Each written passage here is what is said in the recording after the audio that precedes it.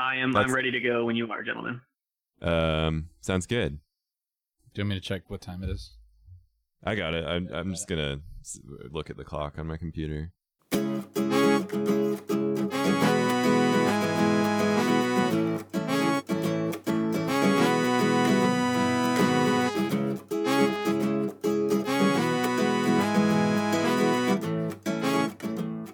Hey everybody, welcome to episode 17 of Half Court and Mid-Range. We're super excited because we have a lot of guests on for this podcast because of the NBA All-Star Weekend in New Orleans. We got Donald Sterling, Donald Trump, Baron Davis, Anthony Davis, Carmelo Anthony, Joel Embiid, Joel Sherman Alexi, Alexia Jinsa, Alanis Morissette, Andrew Morissette are joining us today. Andrew, how's it going? It's going pretty good, gentlemen. How are you? Good. We also have Ray as usual. What's up, y'all? Ray, it's gonna take it from here. Yeah, we've got Andrew. Andrew is a big fan of Wizards, and he's been really pressing us to talk about them recently. So we want to, with him on the podcast, we want to go ahead and give an opportunity to do that. So Andrew, I have a question for you. Hit me. A wizard-related question, Ray? Yes. Cool, go for it. If Voldemort needed Wizards generally, or is it particular to the basketball team if Voldemort, the nation's capital? Andrew, if Voldemort needed to hide Rowena Ravenclaw's diadem where no one could reach it, how come later Harry could use the Room of Requirement to find that Horcrux? How does that room deal with the paradox? So I'm not sure I follow the paradox. It was placed in the room, and Harry required the room. What's the problem? I think the problem is so if when Voldemort put it in, his requirement was that he needed a room where nobody could ever reach the Horcrux, and then he put it in there. And then so how come was the that room? His particular need, or was his requirement to put it in a safe hiding place? Like, was it specifically so that no one else could find it? I believe it was unfindable hiding place was the where no one could reach it. Where no one could reach it was the phrase. So no one can reach it but him. And Harry shared a little bit of him, got himself in. Boom. Because, they like bonded or whatever. Right. Spoiler alert for Harry Potter, I guess. Come on.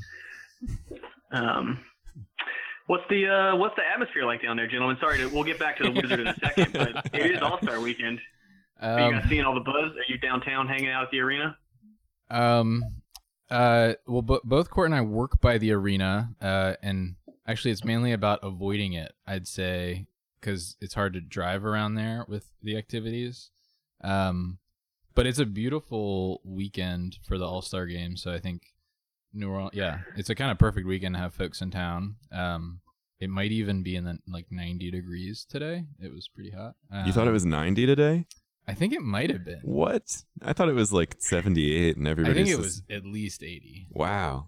Ray and I have some like serious weather disagreements. It's hot out.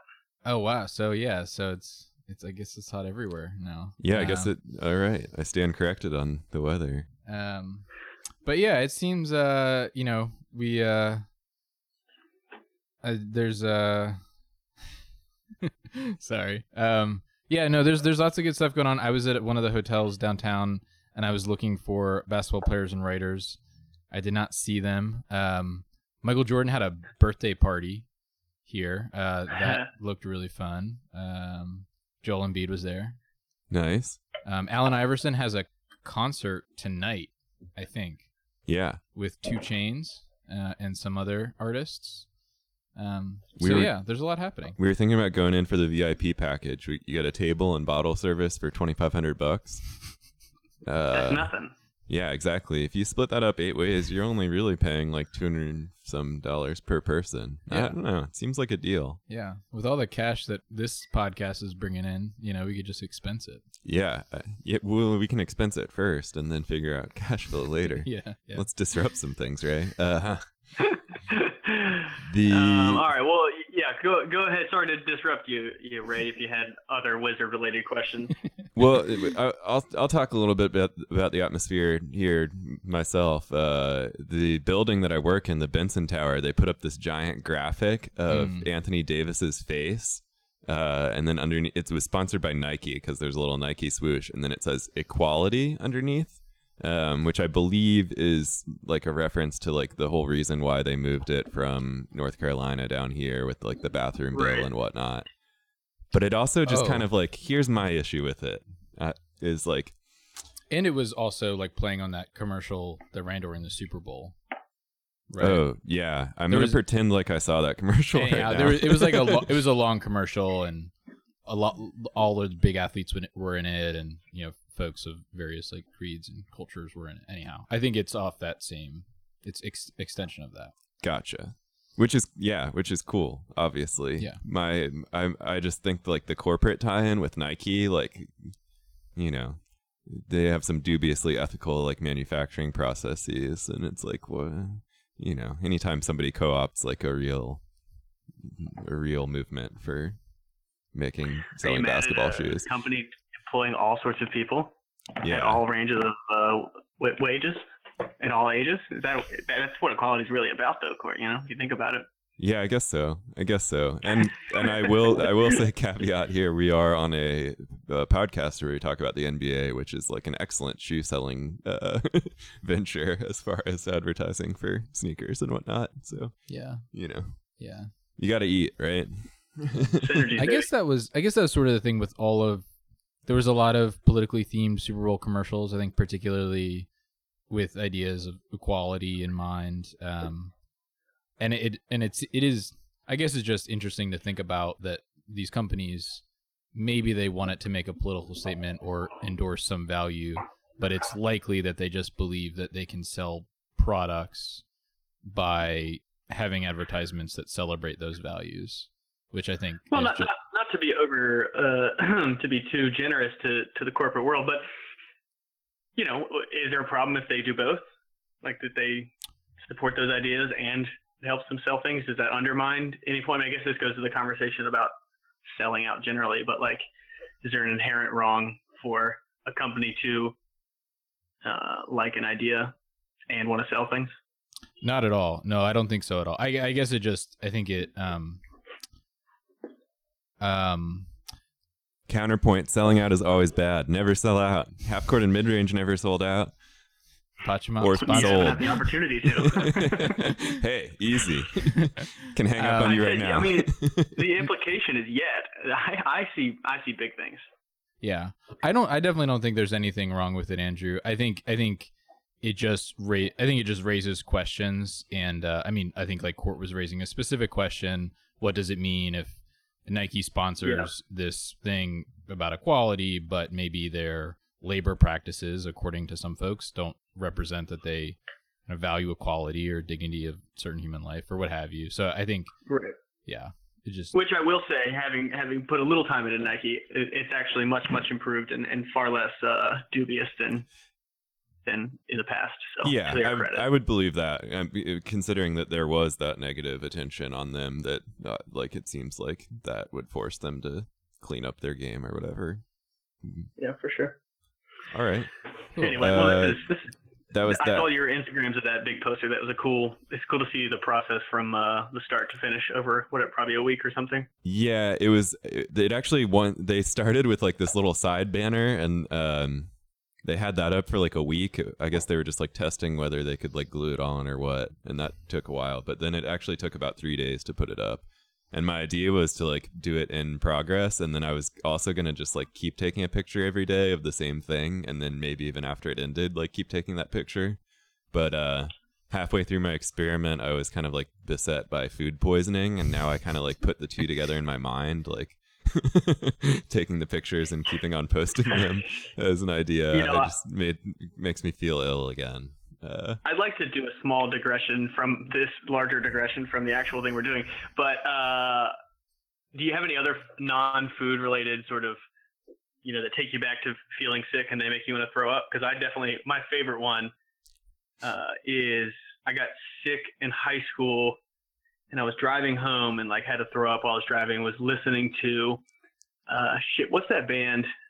Oh, no, I was listening to Audio Slave. So whenever I hear Chris Cornell or Audio Slave, it makes me feel ill, which is a very funny. piece of energy as well because the band also sucks. Yeah, I just get that naturally from listening to Audioslave. Well, I mean, you're smarter now than I was when I was 16, but what can I say? I wouldn't give myself that much credit. Well, maybe I would. I think you'd be wise to. But yeah, so I whenever I hear Audioslave, I start to feel ill. On that note, Andrew, how does John Wall make you feel? Oh, the best of times and the worst of times. I've never had a player. I mean, I guess this is the idea of true fandom, right? Is that I just constantly fear bad things happening to him because he's so good and so reliable that like I feel maybe this is just like a Wizards fan thing of like this can't last, so he has to get hurt soon. And so I basically just watch all these games in pure terror. And especially he's playing so many minutes. I mean, the starting five of the Wizards played the most minutes of all starting fives combined, I think I heard someone say.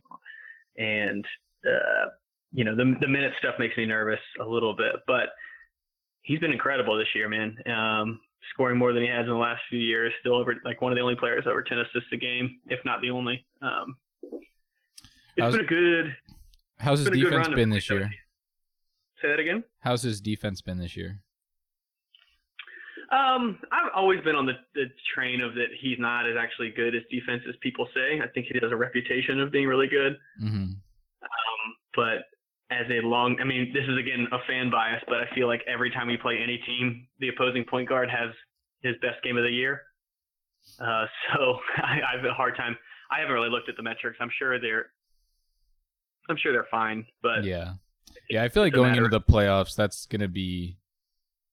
Like if they want to make some noise, he definitely seems capable, or in the past that he's like ramped it up on defense and become really a force. Like if he has that gear. Sorry. Yeah, he can do it if he wants to, but it doesn't appear to always be on his expending a lot of energy at other places on the floor. It's not always probably a top of his mind to like be a dog on defense, but he does a lot of chase down blocks, which are my favorite things in the world. And I appreciate that he prioritizes those. I know they're flashy, but like they're great, so go for it. Yes, Joel Embiid has those in his wheelhouse as well. So I like John. I feel good about the team has been great and consistently great, so I'm not that worried overall, but the concern is energy going into the playoffs if these starting five continue to play so many minutes together because the bench is that bad. But Brad Beal's on a whole new level. That's been exciting to watch to take some of the pressure off John scoring wise. That's John's probably only offensive weakness is shooting, but he's been going to the hole and doing a lot of just getting a lot of drawing a lot of fouls, getting a lot of layups. It's been great. Yeah. Is Brad Beal down here in New Orleans? No, he got snubbed, and you know that, and then you're just trying to stoke my fire. Total bullshit. Politics, Ray. That's what I'd call it. Yeah. No, that's probably a corporate thing too, right? Like Melo's going to bring more dollars than Brad Beal, so I get it. Yeah, I don't know if I would get all that. Going to pick to the Kevin Love. Yeah, I think I actually was surprised. I think Brad Beal's. I don't think Melo's that good anymore, but I was actually surprised somebody rattled off his stats in the last month or so. They've actually been pretty good, Melo's that is. But he's been on a run too. It's not insane. It's just I think Melo's a bummer, so I don't like to watch him. Yeah. He just represents a lot of like sad outcomes, possible outcomes in the NBA, which are, notably not that sad overall, right? He's doing very well for himself and lives in New York City and probably has a good life. But maybe he has all this stuff and he's just thinking about how great it is, but he's terrified to lose it, Deep. Yeah. Interesting. Maybe that's all that affects of life. Every player? Huh? Think that affects all players in the league? Yeah, probably. If they're like me, then. Except for TJ McConnell. He just probably doesn't have a lot of stuff yet. Yeah, Beal's per game is like 22, 4 assists, 3 rebounds. What's his steals? And he's healthy. That's it. For him, that's the. And he's been healthy the whole year. That's for the first time in a long time. He hasn't really missed any games. He missed games whenever I had him in fantasy. 40 from three. I picked him up for the second half of the league. He's been good for me thus far. I'm excited about him. He's hitting like three threes a game. Pretty tough to argue with. Yeah. So I have a two-part question. One, I'm interested to hear your thoughts on their long-term or their playoff potential this year, and then I think part and parcel with that, what additions can they make to have a more like meaningful playoff run? Yes, I mean, it's just bench scoring is the biggest thing. They get out there, and if unless John or Brad's out there, you look around and it's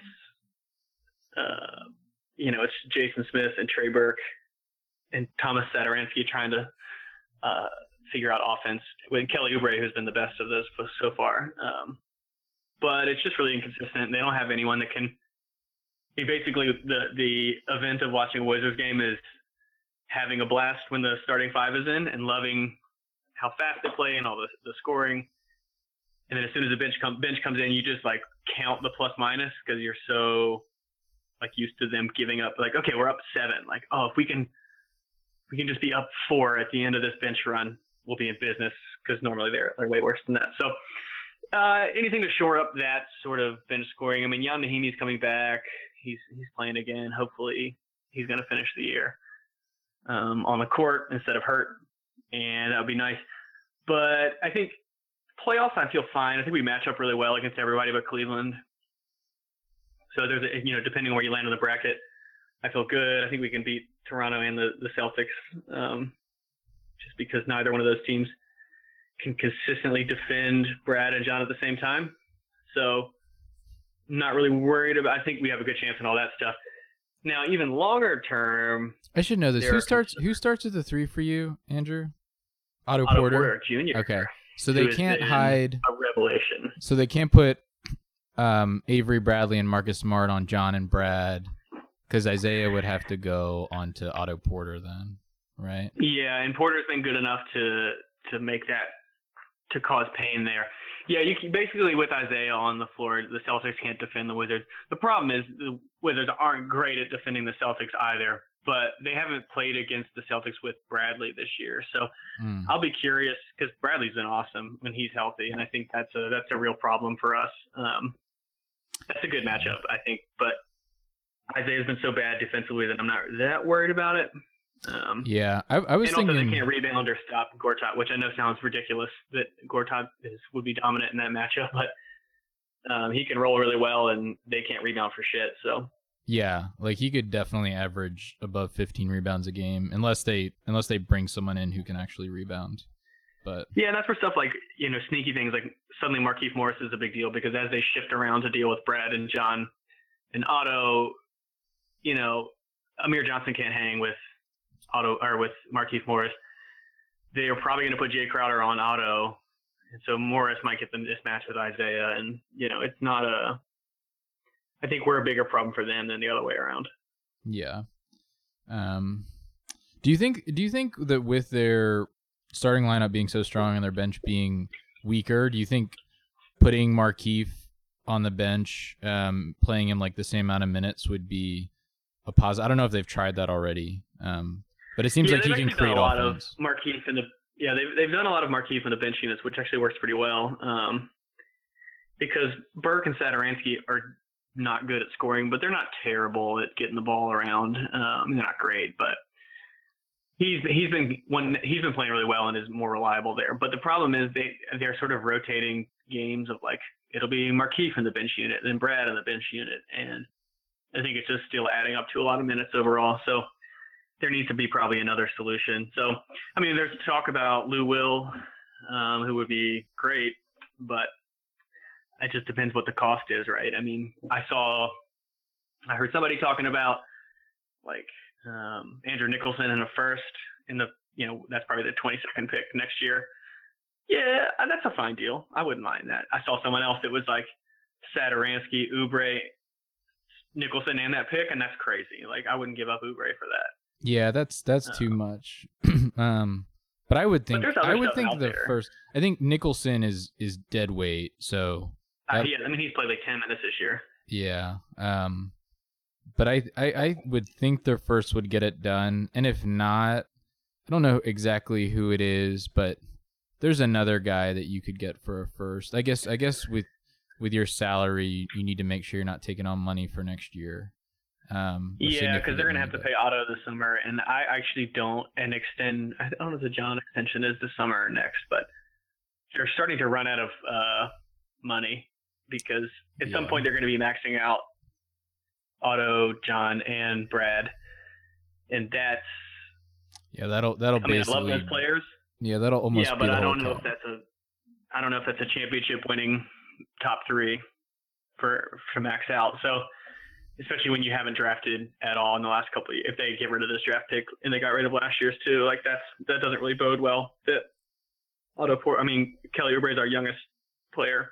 Not a great contract situation. So I don't really know what the play is long term. I guess they trade. Seems like you might have yourself a paradox. Maybe you need to put that draft pick in the room of requirement where no one can reach it.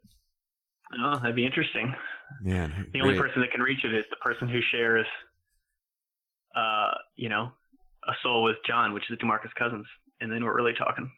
I thought it was going to be Ted Leonsis, but no, that guy sucks. I'm ready to move on from Ernie Grunfeld, but I think every Wizards fan is, but it doesn't really look like it's, especially.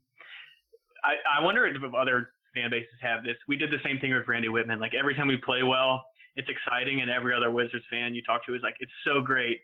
It just sucks, and it's going to convince management that like they're doing a good job and keep everyone, because like generally they're a bad. Like when we made the playoffs the other year and like lost to the Hawks only because John broke his hand, it was really devastating because he knew it meant Randy Whitman was going to be around at least for another year, and then Ernie was going to keep his job for a couple more years, and that's just like a real bummer, But yeah. No rest for the weary. Yeah. All right. So now, in big news, Mike Tobey, UVA esteemed alumni, he signed 2 10-day contracts with the Charlotte Hornets. That's 20 total days, folks. 20 days. Actually, on that note, 10-day contracts. we have a lot of friends down here in New Orleans, some of which who have enjoyed like temporary employment situations for a little while, kind of intentionally to keep their flexibility and make a couple bucks. So I every time a 10-day contract is signed, which is not like if you're an NBA player, you want to be signing a full year contract or multiple year contract. But if you're a fringe NBA player, they can sign you to 10-day contracts. I think about how a lot of our friends would really enjoy the opportunity to have a 10-day contract on an NBA team. I'd enjoy the opportunity to have a 10-day contract on an NBA team, especially when you sign. That'd be good for me. Yeah. So yeah. On that note, Mike Tobey signed his second 10-day contract, and he got some run, and he got his first basket.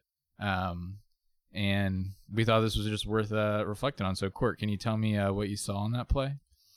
He sets the pick.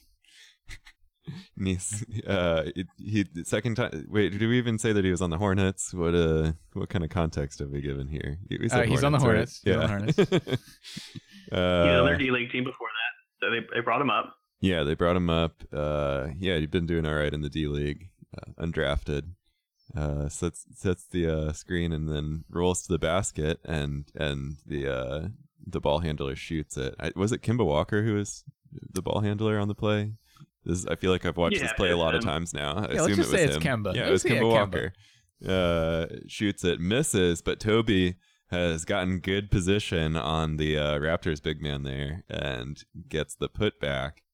And does the classic Mike Tobey, like sort of no smile, like fist pump sort of deal, like half of a fist pump. Yeah. Yeah. It was nice. I will say I've been trying to pay more attention to how plays actually break down. And one thing I've noticed this year is that most young big men are really bad at setting picks.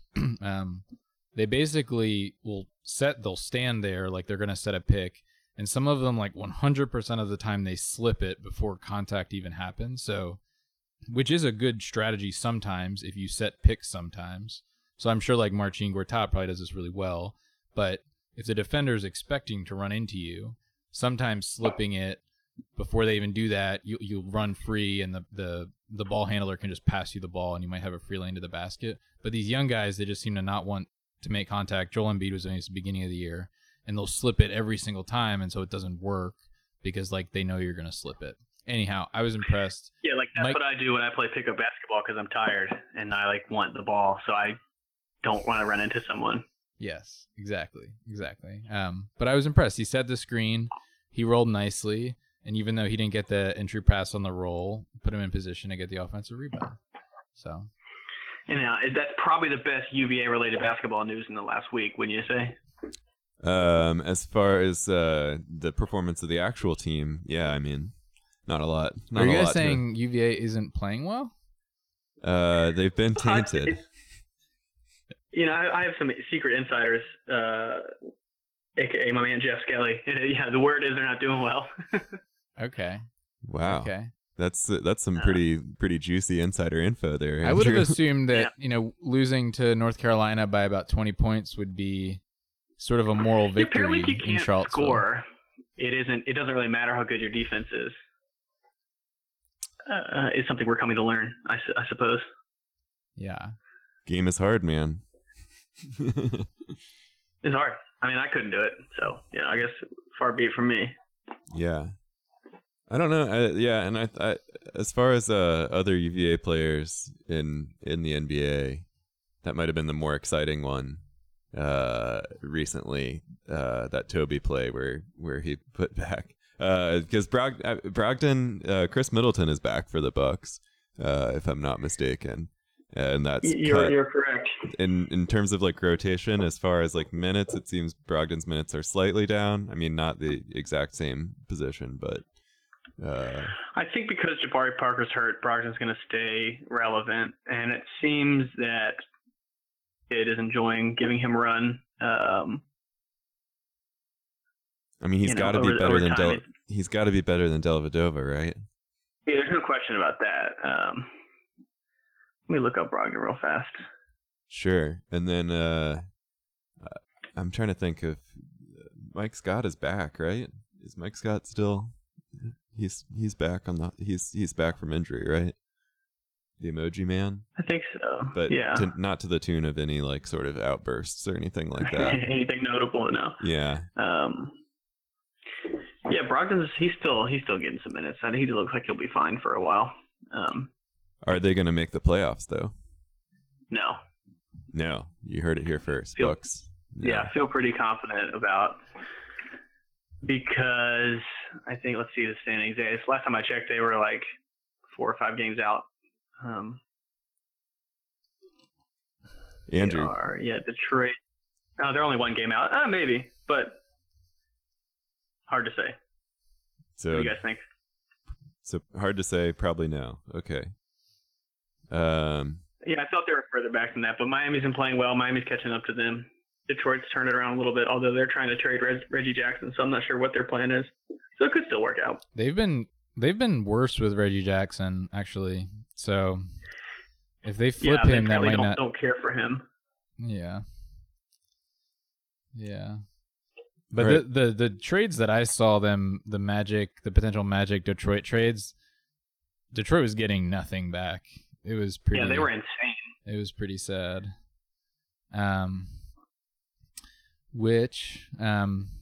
Do you have any good thoughts on the trade deadline, Andrew? Anything that you're looking for, or a player that you think might move, or?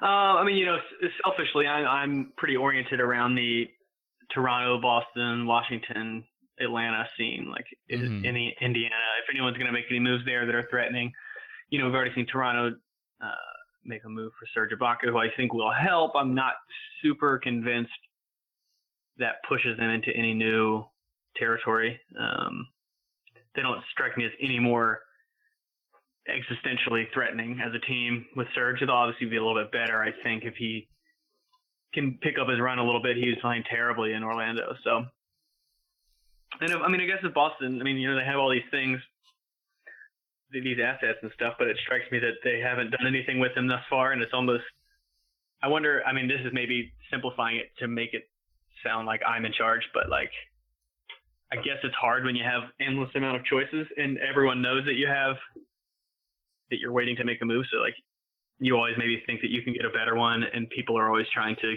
get as many things out of you as possible because they know you're rich with assets. Yeah. So every deal you make has an inflated price probably to it as far as the rest of the league is concerned. And yeah, you know, they have enough to really get any player they want. So how do you choose what's best? Yeah. And they word on the street, and I think the results bear out that, like, I mean, Danny Ainge, the Celtics GM, keeps talking about, oh, we almost made a deal. Oh, we're talking to all these guys. And they talk about all their, and it never happens. Dubious on that. So it's fair to say they might be overvaluing their assets. And yeah, I think that's probably right. If there's a big time, like if they could really get Butler for something reasonable, it seems like now is the time to do that. And I think on the small, like the lower end of things, they should get someone who can defensive rebound. Like they don't have to give up that much to get a Taj Gibson or even someone worse than that. And I think with the Kevin Love injury, the Cavs are vulnerable enough, especially if another one of their guys went down, that like you wouldn't want to go into the playoffs with a glaring flaw that could be addressed without giving away too much. I think they would just be, just get a defensive rebounder, make some noise in the playoffs. And if you get lucky something like Taj Gibson makes sense. I think there's that's probably the move. I guess the Celtics have been built up that they're a phone call away from Carmelo or Kevin Love or Blake Griffin or whoever, but probably something smaller like Taj Gibson actually makes a lot of sense because it won't overturn their whole core, and it addresses a need, and sometimes it can be as simple as that, right? That's what actually really helps. Yeah, for sure. But I don't know. The Western Conference, I'm not really as up on, which I know makes me a stupid NBA fan. But Rude. okay, they're all really good. Fine, boring. And I think in terms of trade, New Orleans is doing anything. In terms of trades, no, at least I mean they're really. I don't think anybody thinks anybody besides the Warriors and the Spurs are going to come out. I mean, maybe some people think the Rockets or maybe the Jazz, but the Warriors and the Spurs are pretty. The Spurs never make trade deadline deals, and the Warriors don't have that much flexibility to do much. I mean, they might be able to bring in a backup center or something, but I think the trade fund in the West is not, at least not going to have an impact on the playoffs. Right. So people are just not stressing about it. Yeah, where the Cavs seem more beatable than the Warriors, and so the trades matter a little bit more. Not that they seem trades, beatable. I saw that. I think you're right on that stuff. Speaking of trades that didn't happen with the West Coast, I saw that there was a move to get Jahlil Okafor over to the Blazers, but the Nuggets Nurkic deal intervened and stopped it. So, because that's why, I guess that explains why Okafor was taken out of a bunch of games last week. But Ray, give me a little Sixers talk. What's going on inside that madhouse? That was kind of embarrassing. So, yeah. So Andrew referenced it. Jahlil Okafor, second-year center, high draft pick on our team, who has not been playing particularly well. We've been trying to trade him for a while, and the team has been pretty public about that. They pulled him from a game, and normally when that happens, and they said they pulled him from a game because of potential trade, like almost always the trade happens or a trade happens. You don't kind of publicly make a move like that and then not trade the player. Turns out that we did not trade. So he did not play that game. He did not play the following game, also under the idea that he was imminently going to be traded and that he didn't want to get injured. And then the last game before the All-Star break, he flew to Boston to play with the Sixers. And I think what just makes our general manager, Brian Colangelo, look pretty foolish. So, yeah, I think he was trying to drum up that there was more interest than there was, that, someone did report that they were very close to a deal with Portland. And then they've also been talking with New Orleans. Andrew, you got the 5-0 there? I hear all those. Yeah, What? there's some serious noise happening out here. Yeah, there's all sorts of sirens, man. What's going on? I don't know. I guess I could call my local dispatcher and see what the word is. I don't think that's how that works. Should we have the Is it not? dispatcher on the podcast? Excuse me, are you the one who dispatches the sirens? I'm Andrew Morissette. To whom does belong these sirens? Yeah, can we get the dispatcher in on the call too? Like, just make it. Well, I want to see what they think about the surging Wizards and Capitals. Is it fun? Is it not fun? Sir, this is 911. I don't care about the Jahlil Okafor trade. Are you a person? I mean, you definitely do other stuff than take 911 calls. Just like be nice to me and talk. I'm bored. You can't call 911 just every time that a Colangelo screws up a trade of Jahlil Okafor. It's Well, just clearly I can. You answered, so I don't get it. You're giving me mixed signals. Well, I don't care if you're listening to Audio Slave again. Leave me alone. I feel so sick. Ray, I got dropped off. You were mid Okafor talk. Yeah, I'll just jump back. Yeah, just go from where you were at, I think, Okay. maybe. And Andrew Yeah. can I maybe. mean, I know the background, so I don't know when infer. I dropped, but continue on as you were. Yeah, so the Sixers just have not been looking too good. There's conflicting information about Ben Simmons, and obviously a lot of people are really concerned about him. He's one of the most important players we have. They said he was fine, then information came out suggested that he was actually not where he needed to be, and maybe it's his agents kind of that have some agenda, maybe it's a team that has some agenda, but it just kind of seems fishy and not well managed. And then there was this whole Joel Embiid has not been playing with what they've reported as a bone bruise, and I think that's accurate. But he also had an MRI where they revealed he had a slight tear in his meniscus, which actually isn't that big of a deal. Lots of players have it, and they can play on it. But nonetheless, the Sixers didn't share it, and a reporter scooped it, and then they were forced to have a press conference and talk about it and say, no, it actually doesn't really matter. But anyhow, it just looks like a mess. And now is actually an important time to, we probably do need to trade Jahlil Okafor or another center since we have too many of them. And just all of this dysfunction is not inspiring confidence in the front office. I guess for a lot of people like myself who really liked Sam Hinkie, our former GM, it's particularly frustrating because Brian Colangelo was brought in with this idea that he was good with the media where Sam Hinkie wasn't, and that they were going to be transparent. And now we just have this mess, and a lot of people were like, well, we don't really care that the old GM basically just didn't talk to the media a lot.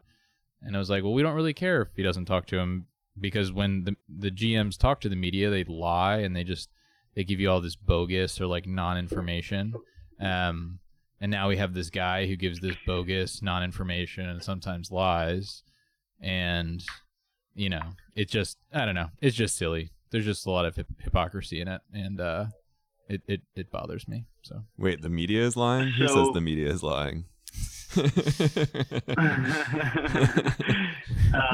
so let me ask you this. Who is the starting five in late October next year when the season starts? Ooh, that's a good question. Okay, it's going to be the easiest one is probably, well, I'm going to go ahead and say Joel Embiid's healthy, so Joel Embiid's at center. Robert Covington's playing the 3. I am going to optimistically say that Ben Simmons playing the 4 on defense and point guard on offense. Okay. Yes, optimism levels are increasing. They've been very clear that he is going to play point guard on offense. So I like that. I feel good about that. And then let's see. For the 1 and the 2, I'm going to go ahead and say definitely one of those spots is going to be our first draft pick. So either, God willing, Markelle Fultz, probably not, or Lonzo Ball, or Malik Monk, or Dennis Smith. I think one of those guys will be starting at one of the guard spots. And then for 2, I would love it if we were able to sign Kentavious Caldwell-Pope. I think that's unlikely. So he's a restricted free agent for the Pistons. I think we would want him. I think if we signed him, basically Pistons have the opportunity to match, and I think they probably would. But that would be really nice, but probably unlikely to happen. Probably the safe bet is actually to say Nick Stauskas at the 2. Not that that's exciting to me.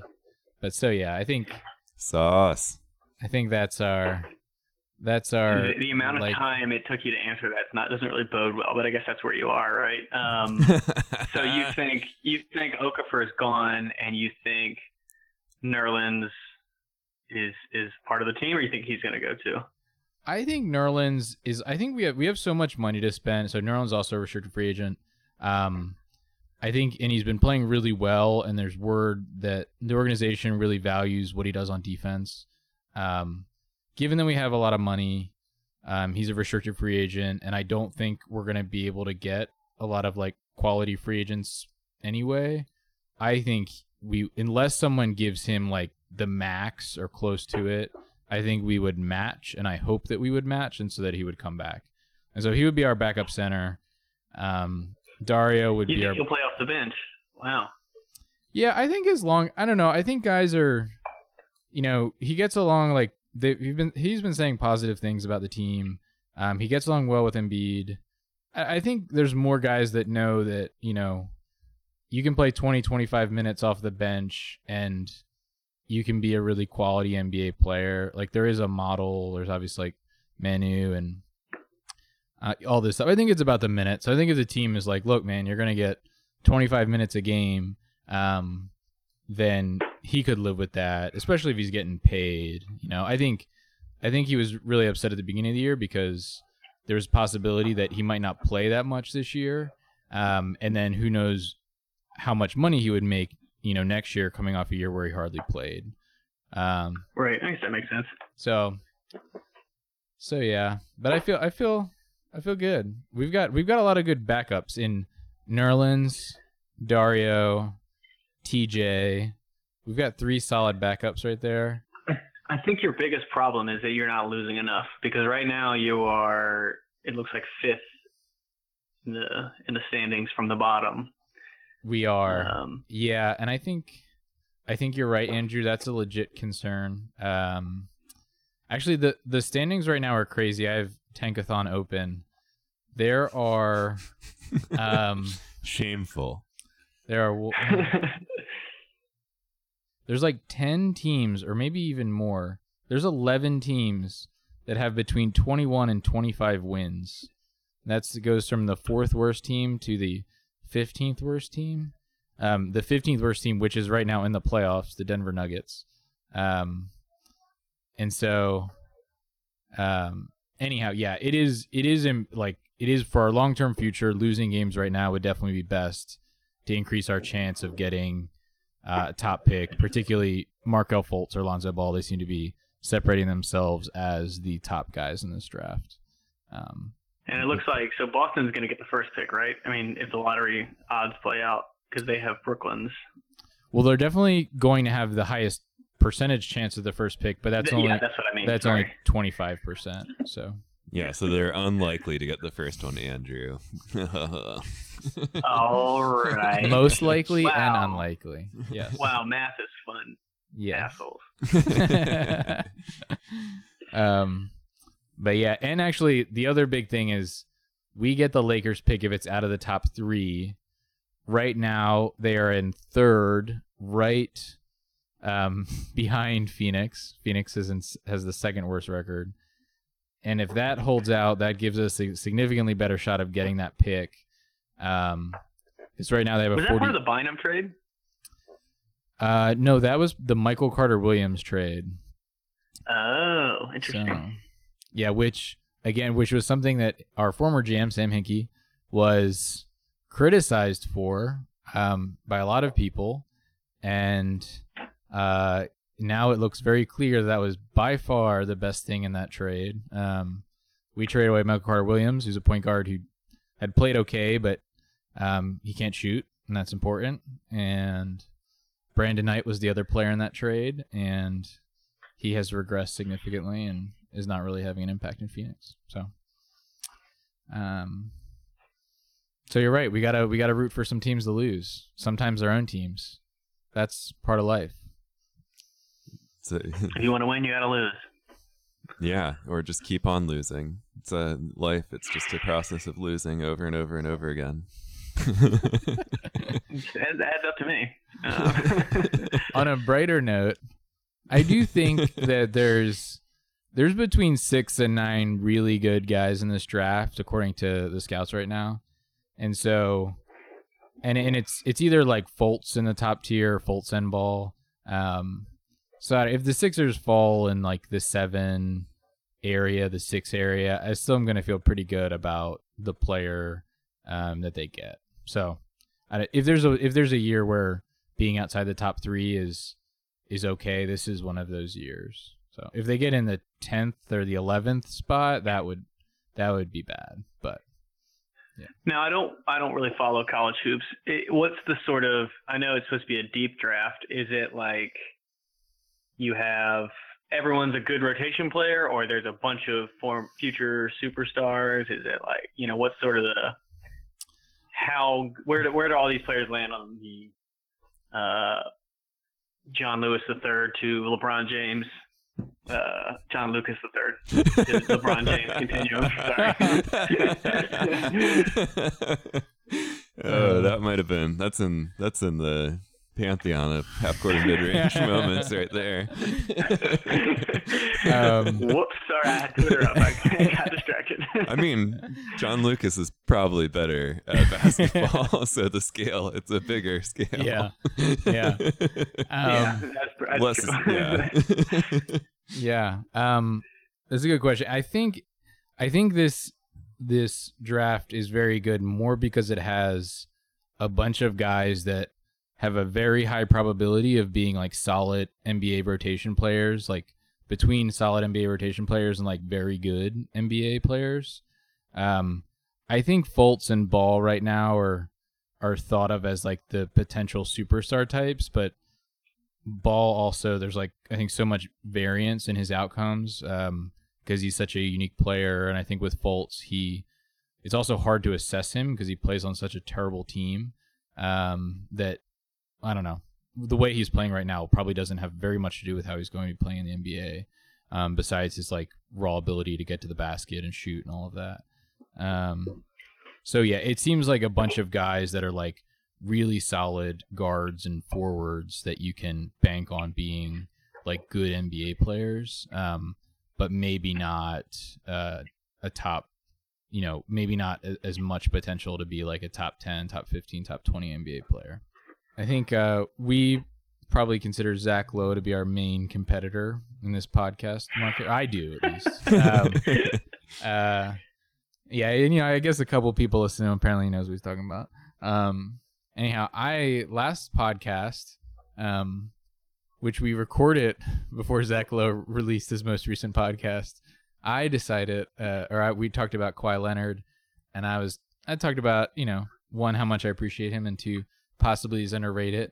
Zach Lowe then decides on his podcast to say, come out strong and say, Kawhi Leonard is great. He is an MVP candidate. He's not in the conversation.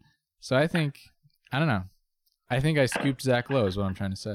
You would have scooped him if it weren't for that darn audio slave getting me sick and not being able to post it in time. Now, do you think that what's more exciting to you, that he listens to half court and mid range, or your anger over him stealing your scoop? I would be more excited if he listened to this. I was actually, in terms of bumping into people for All-Star Weekend, I would be most excited to bump into Joel Embiid, even though I don't know that I'd be able to like even say a word. but I would have been second most excited to bump into Zach Lowe. So Nice. I would say if he listened to this, then that would get me pretty excited. Yeah. Yeah. And there's nothing surprising about that statement. That would have been my guesses as well for who you'd be the most excited about seeing. All right. Let's end with that. Maybe like have the most. Who would you be most excited to bump into if you were at this All-Star Weekend, Andrew? That's a really good question. Besides me and Court. Yeah, you guys. Well, of course, it wouldn't be bumping in so much as like, hey, can I sleep on your couch? Because I'm in New Orleans and I don't know anyone else here. Secondly, I don't know, man. I think I'd rather. It's I guess it's a little more I guess nebulous, but I'd like to run into any NBA players hanging out with each other. I'm just really enamored by the idea of like all these guys being friends. Like I like watching the dunk and 3-point contest just because I like seeing them on the sidelines all hanging out together. To imagine that they're all best friends, I'm sure they're not, but like even if I got to see like Jimmy Butler and Anthony Davis and Robin Lopez having a beer together would be like awesome. So rad. Much more than seeing any of them individually. Yeah. Even in succession. I think I like the idea that everyone's best friends. Call me a romantic. Would you have any fear that like you would see something that would challenge like the popular presentation of them that would like kind of disillusion? Like what if you saw Kevin Durant and Russell Westbrook at the bouldering gym just having like a great time and you're like, this is all fake that they hate each other. What'd you say? That would be good because that would be really nice to see just because I like the idea that the feuds would be fake. I think the things that would be disappointing to see if like I would love to see if like if you see that everyone is boring, if it's like a bunch of they're all like I guess we'll be sad if you talk to them and realize probably what's actually true that like these guys only talk about basketball and live and breathe basketball and don't really do a lot else. It might not overall be that interesting or smart. I guess that will be a bummer. So as long as I can like avoid knowing too much about them, that might be good. So actually your ideal outcome is to not bump into anyone and let that mystery remain. Yeah, I think so.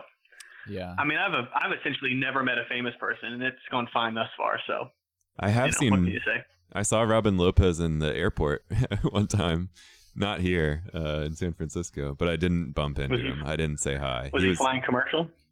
No, it was not in security. I was waiting. I think I was waiting for you, right? Speaking of vomiting, Probably. it was when you vomited out that rental car.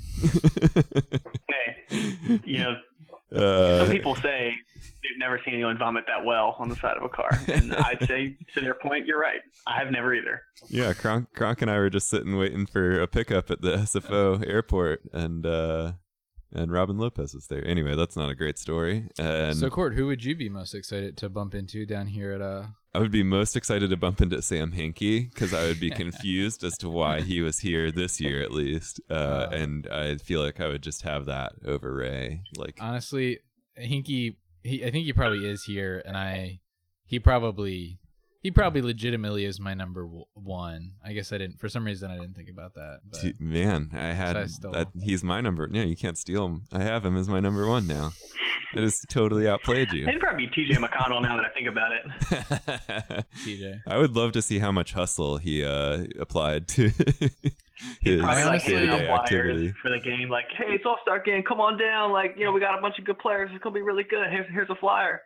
I think I have so many mixed feelings about TJ that I wouldn't want to see him to have to address those feelings. I think that's fair. Yeah.